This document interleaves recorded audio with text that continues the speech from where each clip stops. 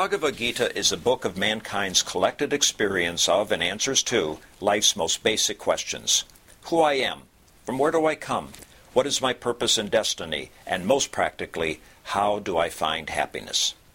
These podcasts originate in the lectures of Neil Bhatt, a disciple of Swami Chinmayananda. They are presented here in 20 to 30-minute segments, each covering 3 of the Gita's 701 verses. Welcome to Gita Wisdom for Daily Living. We had been discussing chapter 8, Akshara Brahma Yoga, Yoga of Imperishable Brahman. The last chapter ended with Bhagavan's statement that one who knows me even at the time of death, prayana kale, with reference to the Adibhuta, Adidaiva and Adiyagna, in totality will come to me. So that was a statement. So Arjuna starts the chapter with a question about defining these terms, Adibhuta, Adidaiva and Adiyagna. What are those terms? What do they indicate? But he added 3 more terms, Brahma, Karma and Adhyatma, also to be defined. So what we have seen in the first 4 verses are the definitions of these terms. And we come to the last question, how the one with the steadfast mind at the end should come to know you. So what we have seen so far is the definition defining Purusha and Prakriti. That which is time-bound and which is timeless. That yourself, as you consider, is time-bound right now. Therefore, there is a death. Death is a milestone in your existence. So as we have discussed last time, that these verses and the entire chapter only make sense if you take the concept of reincarnation in its essence as valid principle. But that's also not really the case, because it is about the existence that which you are talking about. The existence which I consider right now as limited existence, will there be any existence after I die? That's a burning question in everyone's mind. Knowingly, unknowingly, consciously, unconsciously, we ask this question. Whether you believe in reincarnation or not, no culture or no religion has ever questioned the existence. Every religion talks about existence after death. We have difficulty accepting the idea of reincarnation because we are science and technology bound culture which we live in. Unless you are one of those who do not believe in evolution and climate change. We all seek approval from science and technology. Therefore, I don't question whether my cell phone working is a magic. We know it is supported by science and technology. Reincarnation is currently not from our perspective. So even when this topic came last time, Ram has to bring the university research to convince some of us that this also can be researched. But what here is indicated is the existence. That we will exist is not a question in anybody's mind. Therefore, the incentives for terrorists to become a bomber is what? 72 virgins. What would you do with virgins after you die? If you are not existing. But you believe you will exist and will have time to enjoy. So, the existence is never questioned anywhere. In any religion, in any culture, in any thought, in any philosophy. Existence is considered permanent. There was an existence before my birth, and there will be existence after my birth. But what is now important is what kind of existence I would have. So our culture has put a great emphasis on plan for the existence which is long term. For long-term planning versus short-term planning. Companies who plan for long term makes progress, like Warren Buffett does his investment in a long term basis. Some people do investment on a quarter to quarter basis. So what we do in our life is a short-term planning. We want to plan that I will have a better life in this life. One life to live is the philosophy, right? We say, well, there's only one life to live. Our Shastra said, no, not true. You have infinite lives to live. You have innumerable lives to live. And therefore, plan wisely so that your future existence would be more happier. So these verses now try to define how to plan for a long-term existence versus short-term existence. So the first thing we learn is adhibhuta is perishable. That which I see has been created. Therefore the term karma is defined. Bhuta bhava udbhavakara iti karma. That which creates bhuta bhava, a being, a thing, is karma. So anything which is created will be perishable. Anything which comes into existence is perishable. So when I'm planning within the realm of objects, it is temporary. So if I want to really plan for a real long term, I have to plan beyond the realm of perishable things and beings. That is what they call it, that you will come to me the supreme, me the imperishable. Because there are two existences which we have known through our discussion. One is imperishable, never perishes, never changes, never have any mutation, and the one which is constantly changing. I clearly identify with the one which changes because I identify with this, the body, this mind, this intellect. I clearly know that this body is perishable. I have learned through my experiences in life, this body is perishable. And also I have observed from my inferred knowledge that people die and people bury them or burn them, cremate them. So my body will go through the same fate. So we have come to the clear understanding that this body is perishable. What we have not yet understood is the mind and intellect. A lot of this research which we hear is all about brain, not the mind. Talking to psychiatrists, they say we don't understand mind. We don't know how these medications work. We just know that it works, and therefore it is good enough to prescribe. But what mind is very much a mystery.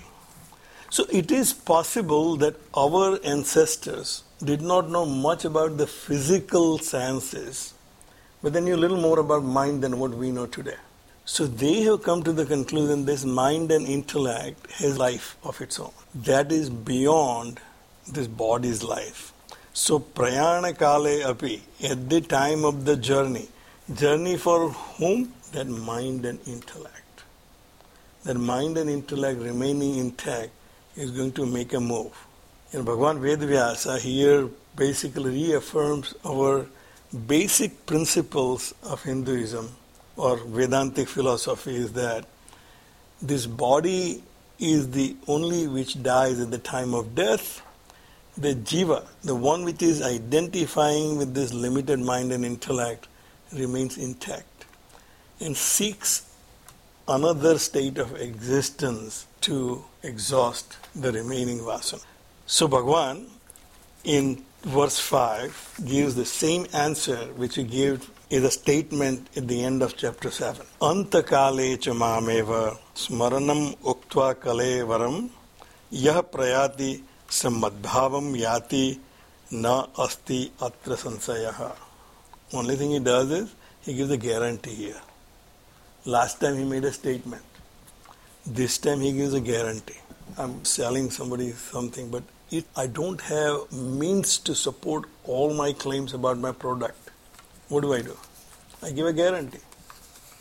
I guarantee you that if it doesn't work, you can return it to me. I'll return all the money. Guarantee. Right?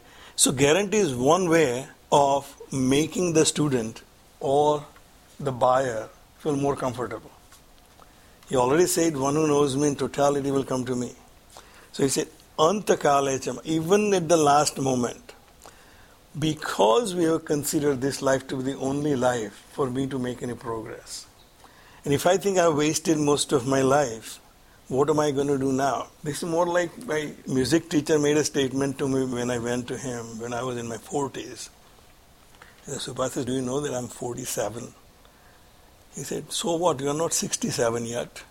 So now if I go to him and say, Subhasis, I'm 67. I said, so what? You're not 77 yet. There is still time. And there's time till you die. Even at the time of your death, if you come to realize what is truth, thou shalt achieve truth. That's the guarantee. So guarantee, Bhagavan said, Antah kale cha mameva smaran muktva kalevaran. One who leaves this body at the time of death, Antah kale, at the end of this body, he leaves this body. So something is living. Prayati, somebody is making a journey. Yah prayati, one who lives. That means the one who is identified with the ego has not died yet. That ego is making its own journey now. From this body to somewhere else. From this existence to some other existence. Existence is not questioned. It is the state of existence which is questioned here. Whether will I remain in the same state of existence that I am? Will I retain my wisdom? Or will I retain my stupidity? This is the question. So one who even at the last minute recognizes the truth, he will come to me. He will come to know me. He will come to become one with me. Na asti atra sansaya. There is no question about it. So he guarantees that you have plenty of time till you die to churn over this idea of what is truth. And even the last moment of your eureka moment, that, oh, that's what it is, Bhagavan says that's good enough. You will come to recognize me and realize me. But he still have to make supportive argument because we are not once into guarantees. That's why we go into social network and say, what are the comments other people have made, Meena and I always struggle about the exercise. So Meena came across something called sit and cycle. It's in 1999. So as usual I said, don't worry about 99. Go ahead and order. Once you were ordering, she realized there are 5 more payments to be made. It was never revealed on that Facebook page. So see, there are 5 more payments. I said, if you want to go ahead, go ahead. No, I want to cancel it. But by the time, she had already pressed that button. So then she started reading all the opinions and the comments. They're all pretty bad. This is not a product for elderly. There is no support. You can fall down. Also, it took me 3 times it broke down. We said cancel that order as quickly as you can. Because they didn't guarantee. They only said the free trial for 30 days. Bhagavan gave the guarantee, but realized that you will be looking for some support. You will be watching some comments from the users, other users. So he makes his support. Yam yam vapi smaran bhavam tyajatyante kalevaram tam tam eva iti kaunteya sada tadbhava bhavita. A statement of fact that whosoever you are thinking at the time of leaving your body, that and that person alone thou shalt go. Looking in our own context of our life, who do we meet in life? The people whom we think about most. We constantly think about a person, then we obviously make a plan to meet. When my mother was alive, I was thinking about her the most, so every 2 years I was making a plan to go and see her. Now, I really have not, even though I have my brothers and my nephews and nieces, it's not that much of a pressure on me to go to India anymore. Because I was thinking about my mother all the time. I was feeling guilty that I have left my mother at the age of 17 or 18, never went home, never took care of her. So I constantly was thinking about her, and therefore my plans will be no other vacation but go to India, stay with her for a few days. So Bhagavan said that it is given that whatever is my constant thought, that becomes the last thought at the time of my journey. Where will you go for vacation? Not the place which you have never thought about. The vacation you were planning for last 6 months. You have checked all the brochures, you checked out all the prices, you checked out all the hotel accommodations available, what are the places to visit. Then at the time of your journey to take a vacation, that's the ticket you buy. And that's the place you end up going. So Bhagavan says, one who is constantly thinking about me is the only one who will be thinking about me to come to me. Therefore, the next verse says, Tasmat sarveshu kalesu. Therefore, at all times, mam anusmara. Think about me. And then he says, yudhyacha. Swamiji says that this half sloka, if misunderstood, can bring down the entire generation.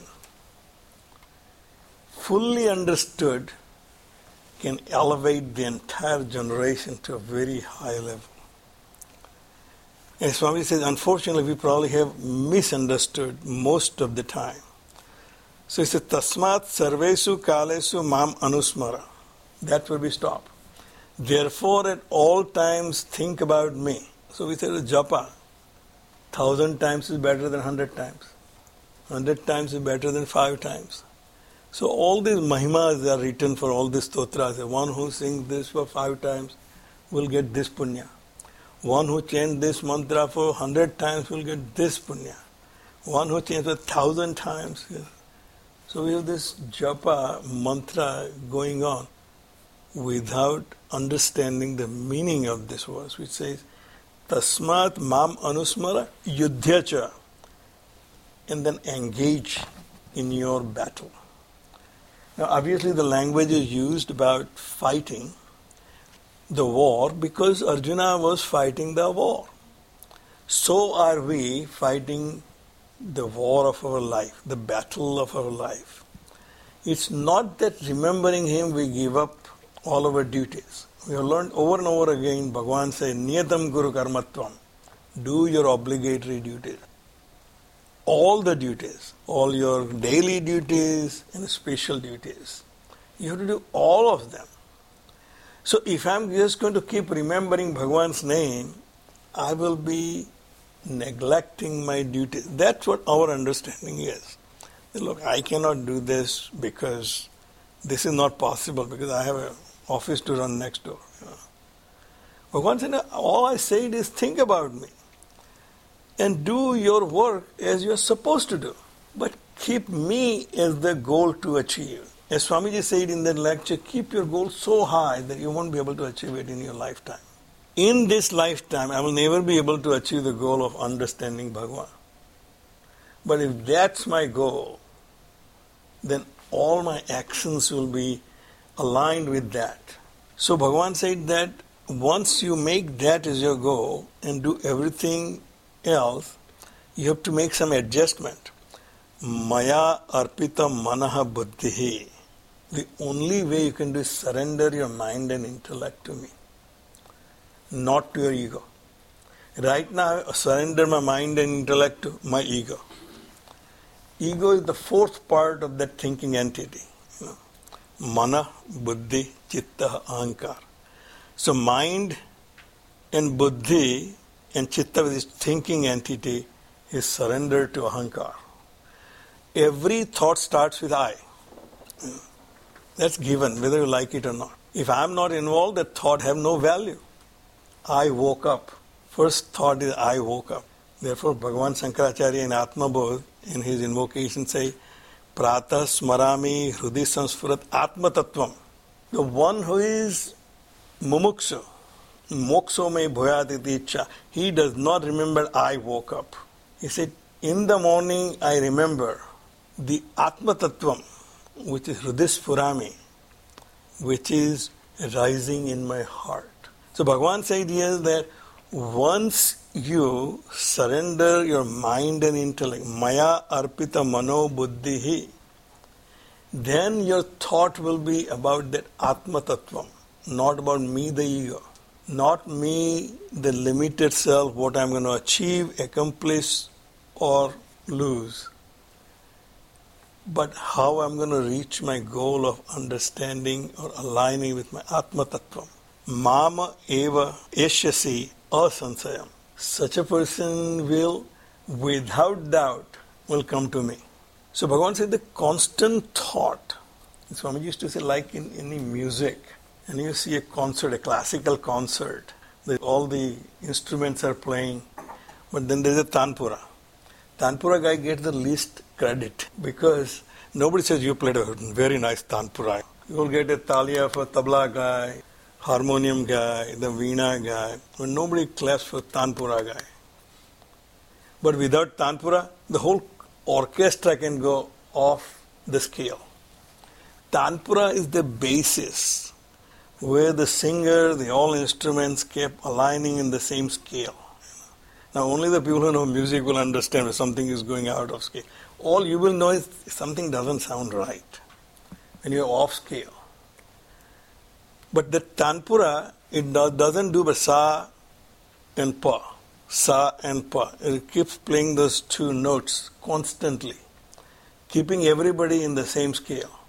So Bhagavan said, you keep this Tanpura in your mind, that I am not this limited self. I am the manifestation of the Supreme Self. When you do that, the mind and intellect is offered to Him that way.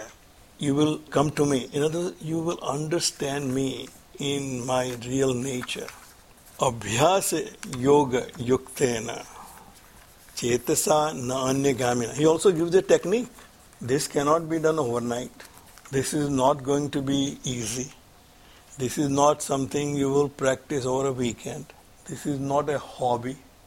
This has to be practiced.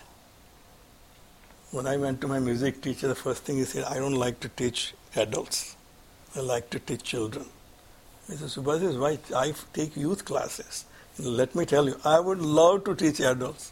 I don't like to teach youth classes. Because to just discipline them is half of my time than teaching them. He said, no, Neil, that's not my problem. My problem is they don't go and practice. Adults take it so lightly that I understood. He doesn't need to practice. He said, you will come after a week without any practice all throughout. And then Subhash says, what is my next class? And said, did you practice my last lesson? He said, no, I didn't get time. I was traveling, I'm a busy architect. And he said, I don't like to teach adults. I said, no, I promise you that I'll practice. And I then didn't keep my promise. That's why he's not teaching me anymore. So abhyasa is very important in anything. So Bhagavan said, even Mai arpit mano buddhi, it's not one day I say, Tera tujko arpan kya lage mera. He said, no, you have to constantly practice, constantly remind yourself that this mind and intellect do not belong to me. This mind and intellect are part of this Prakriti. As long as I'm identified with this Prakriti, I'm bound by the laws of Prakriti. The only way I can rise above the laws of Prakriti, which gives me sorrows and unhappiness, is when I rise above Prakriti. So as long as my mind and intellect, which belong to this Prakriti, and I align with it, I'll be bound by the laws of the Prakriti. Laws of the Prakriti are laws of causation. Laws of causations are every action has a reaction. So I cannot get liberation from my actions in the past, in the present. The only way I can liberate myself from my actions is by getting out of the identification with the Prakriti. Identification with the laws of causation. That can only happen if my mind and intellect are considered to be not mine, but belonging to this limited being. So Bhagavan said, Mai arpit mana buddhi. Abhyasa yogena. If you constantly churn on this idea that I am not this limited being, this mind and intellect are nothing but the instrument given to me to transact in this world only. Beyond this world, this mind and intellect is no value whatsoever. See, abhyasi yoga yuktesna chetasa na anyagamina. That chetasa, that buddhi, that mind, which is steadfast by this constant practice, it does not go away. Na anyagamina, is not wavering from here to there. One day I think I am a successful architect, other day I think I am a failure as a father, third day I think I am a terrible husband, fourth day I think, oh, I am a wise person. All these things are because my mind and intellect are going various directions, identifying me with the various accomplishments and failures. But the one who is aligned is na anyagamina, not going anywhere. There are no channels for that mind and intellect to go, but only one channel, that the Supreme is the reality. Paramam Purusam Divyam Yati. Such a person goes to Paramam Purusam Divyam.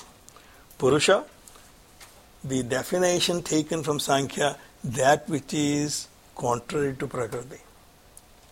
Prakriti is manifest, Prakriti has laws of causation, Prakriti has impermanence. Purusha is exactly opposite of all of this. That Supreme Purusha, not the conditioned Purusha in me, but that Paramam Purusam Divyam, Divyam divine, that is self-effulgent, self-aware of itself, does not require any more knowledge to be known.